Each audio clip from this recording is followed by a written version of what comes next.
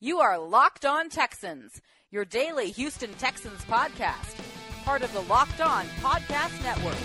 Your team every day. Can Texans fans bid a final farewell to one of their least liked offensive linemen? I'll tell you who's officially out the door. And you'll hear the second part of our conversation with Stephanie Stradley, who covers the Texans for the Houston Chronicle. Hello, everybody. I'm Robert Land from the Houston Sports Talk podcast, alongside my partner and co-host, Brian Patterson from House of Houston. Welcome to Locked On Texans, your best daily source of Texans news, views, and interviews. We're also part of the FanRag Sports Network. Well, you won't have Xavier Su'a-Filo to kick around anymore. On Wednesday, he signed with division rival Tennessee. What does that mean? If he figures it all out with the Titans, the Texans offensive line coaches, they might have some splaining to do. We've already witnessed Brandon Brooks turn into a Pro Bowl guard after he departed. Of course, Brooks was much better, so there's also that. Yesterday, we played part one of our conversation with Stephanie Stradley. If you missed it, we got her thoughts on Bob McNair's latest controversial comments. We also began looking at the Texans' off-season moves.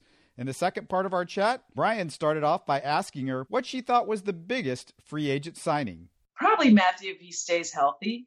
You know, the offensive line, they had to get bodies. Maybe they see something that's promising. But, you know, the best thing that the Texans' offensive line could have used is a time machine to go back in time, knowing that and pieces and parts of your offensive line that were aging and likely going to depart either through injury or contract reasons, and to actually have a plan, like a hair on fire plan to fix it, not just getting big bodies that might be able to play multiple positions. I also think that I would like to see more of the team letting their offensive linemen do what they do best versus switching them around a lot, whether it's in practice or during games. I mean, I understand that you want some sort of flexibility in your offensive linemen, but I don't think it makes it easy on them. And on my Twitter feed, at Steph Stradley, I have a really good discussion about the offensive line that I had with Wade Smith before all the free agency happened, where he went through different scenarios of different offensive lines that he would like to see, you know, which free agents were available. None of those scenarios happened just the way that he put it out, but he talked about a lot of these issues of putting players in positions where they can be more successful, because, you know, those of us on the outside go, yeah, it would be great to have players that can play multiple positions, but, you know, sometimes you risk that whole jack of all trades, master of none, and all players have to be really, really, like, they should be starter quality at their primary position. That they can play extra stuff is nice, but you want somebody who is projected to be an NFL starter. And if they don't even have that as an upside, I don't want to see them on the roster. Any weaknesses that we need to address that still are gaping holes with the team that we have right now? The offensive line obviously is a question mark until it's not a question mark. The tight end position, I don't think any of the people that they have, players that they have, are starter quality players. Like, you know, if you were picking your tight ends for your team, you would not pick any of the Texans' tight ends as your starting tight end if you had a choice. The running backs were all very injured, and I don't know, you know, there's a lot of work that they have to do in the summer, and I don't know that this is the group that can do it. Now, you can draft running backs in lower rounds and have good success with them very quickly, because that is a position where you can have early success.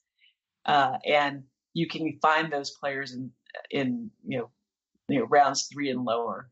So same thing with tight ends. I mean, you can find decent tight ends. You don't have to draft a tight end in the top round to get a good tight end. You just have to find a tight end that has the skill sets that you need for your particular offense. I think also they need more wide receivers that have hands. I mean, one of the things with Ellington last year when he was healthy is if the ball was thrown his way, he would catch it. DeAndre Hopkins, obviously, he's not going to win, the Houston Texans foot race, but he's not going to drop any balls that are anywhere within his catch radius. I mean, his catch radius is ridiculous. I don't like their non-DeAndre Hopkins wide receiver group, even though they have drafted repeatedly high. Maybe there's a big jump up with the rest of that group where they can stay healthy, can catch reliably. Now, what's interesting with and this is something that's not talked about a lot, but when the offense was exploding, the balls were more catchable. They were more catchable balls. Like, did you notice this? Yeah, one of the things you were talking about is just the hands of the receivers. And it's amazing that Will Fuller's hands got a little bit better when Deshaun Watson was the quarterback. And I think it's something, during the offseason, we heard from the assistant coaches, and one of the things they were talking about with Will Fuller, or talking in terms of Will Fuller, is just he was working on tracking the ball better as a wide receiver and seeing the ball. They didn't feel like he saw the ball all that well in the air. And I felt like if Fuller had gotten more of a chance to play with Deshaun Watson, I think maybe as time goes on and he plays more with Deshaun Watson, we're not going to be talking about Will Fuller's hands, because I just remember that one play with an incredible play. I want to say it was against the Chiefs, where Deshaun avoids this miracle rush, and then the guy's flying at his face, and somehow he spins out of it, does a spin move, and then he throws a 50 or 60 yard, just one right on the money to Will Fuller, who made a really incredible catch on the other end. And I think with Will Fuller, we're going to see, maybe with Deshaun Watson, that the hands thing, it's not going to be as big a deal as we made of it the first year and coming out of college.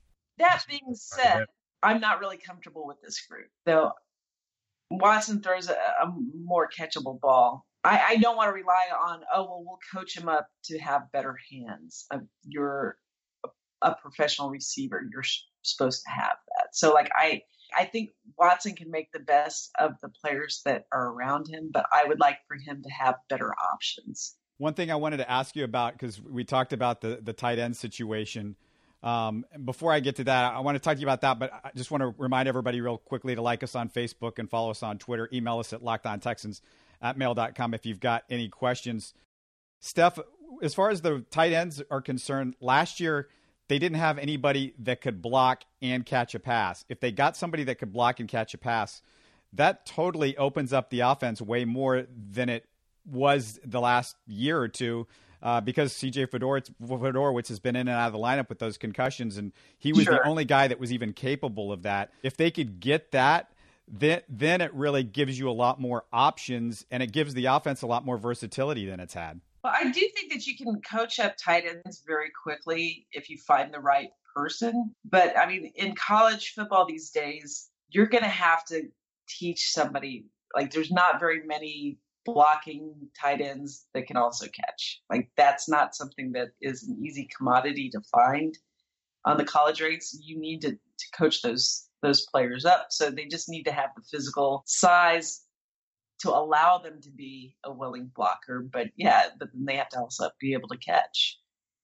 I mean, good luck with that. I mean, you have to find those assets. I don't think they're going to get somebody off the shelf, third round or lower, that has that. I mean, even in higher rounds, the players that tend to catch teams' eyes are usually because they're good catchers, not because they're good blockers on the college level, because the college game is just different. They got Owen Daniels in the fourth round, if I remember right. That is correct. And that was a Charlie Casserly pick. That was a very collaborative draft. The drafts previous to that, Casserly just would pick who he thought were the best players and not really get too much feedback from the assistant coaches. But that particular draft, they did a blended version of how both Casserly likes to work and Kubiak likes to work. And Kubiak said, this is what I need in my tight end. Casserly kind of banged the desk and said, you need to get this Owen Daniels guy. He's going to fit. And Daniels' first season was remarkable. Best tight end in Texans history. And just another question, and this news may go away pretty quickly, but the fact that the Texans worked out Lamar Jackson, that certainly signals something that he may be available at some point. But do you think it's worth the Texans to trade up to get him to back up Deshaun Watson?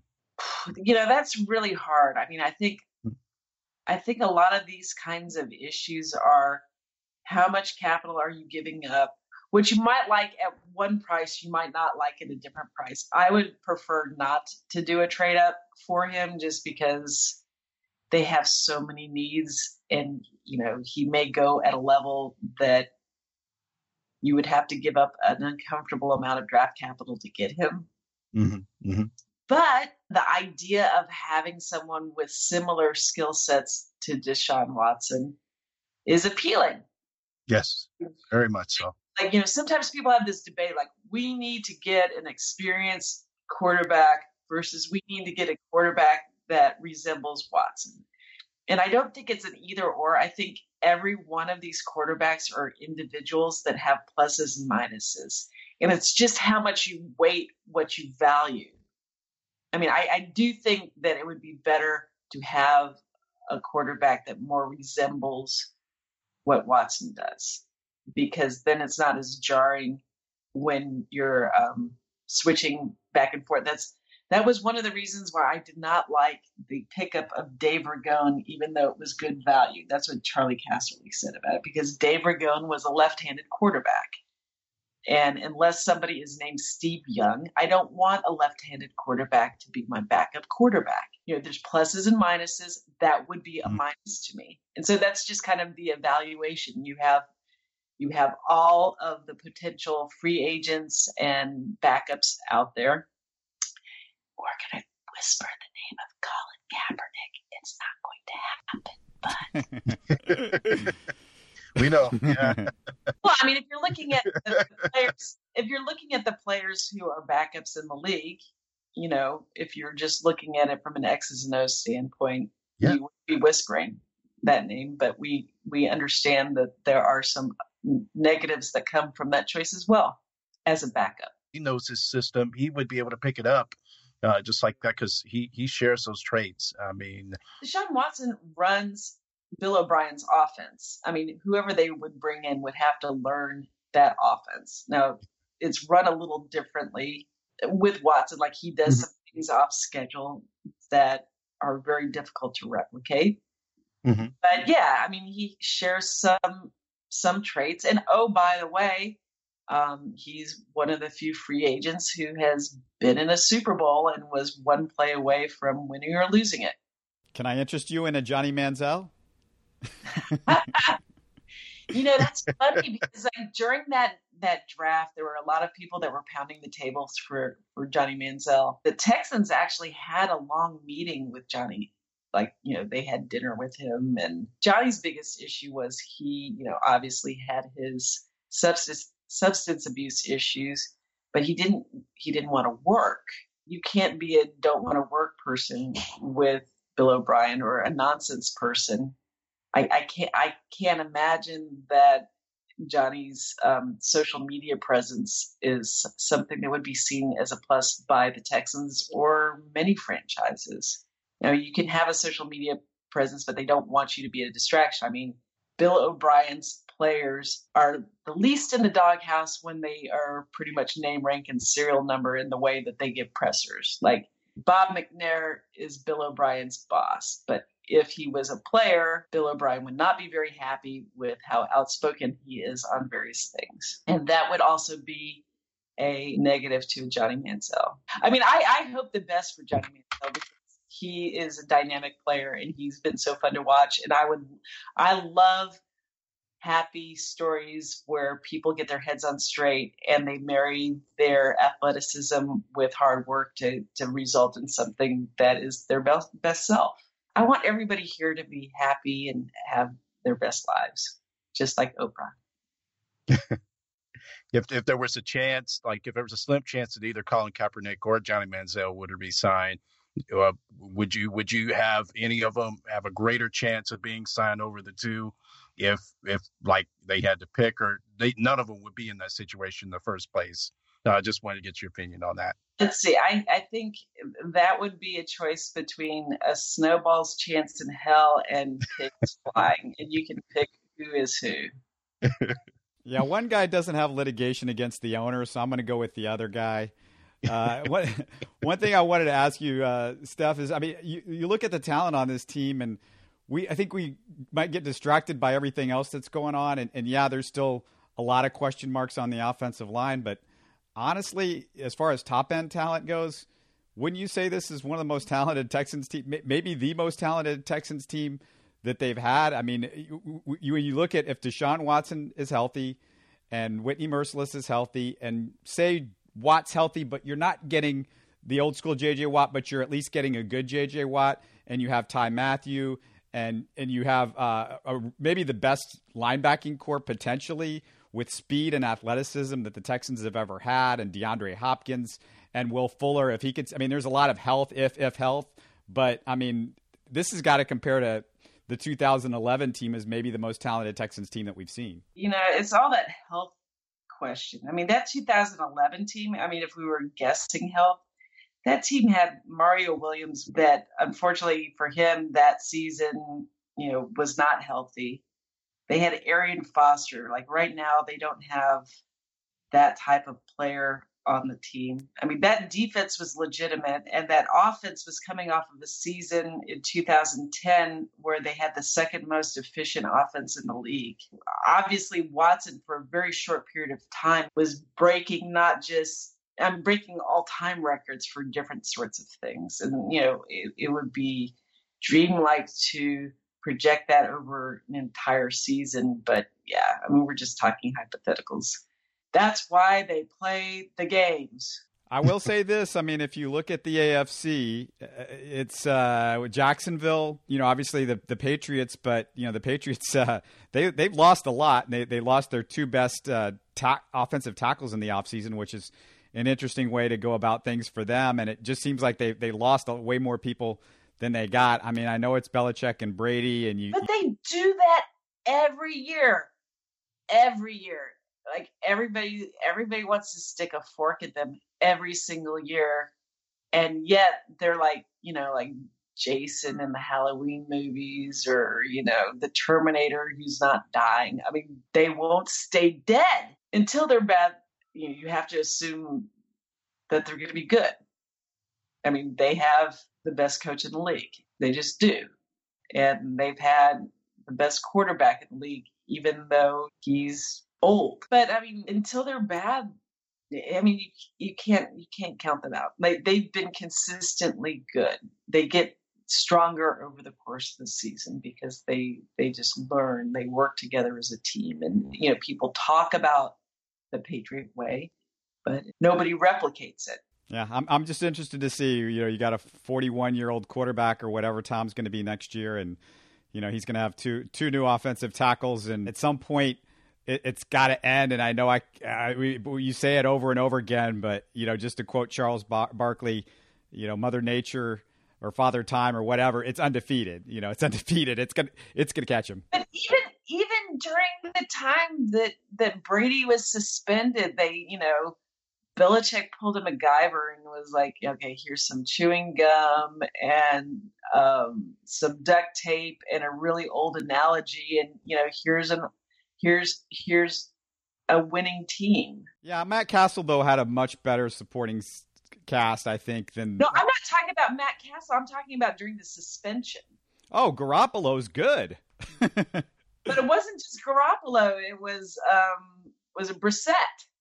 Brissett beat the Texans. Beat us, yeah. It was an embarrassing game. I was at a party that night, and people were like, is this happening? I was like, yes, this is happening. And it was a total buzzkill. The party went away in the second half after it was just a total blowout. It was not very fun. Well, yeah, they could run you and me out there, Steph, at quarterback and beat the Texans, though. I think that's kind of been the problem. Well, I mean, no, but I mean, the third string quarterback did some things that made a good defense look bad. They just have really good coaching. Yeah, I just remember from that game that we had a kickoff returner that fumbled the ball twice, and there was just all sorts of weird things. It was a Thursday night game that, you know, it's like 3 days deal, and just the Texans. I mean, it just is the deal.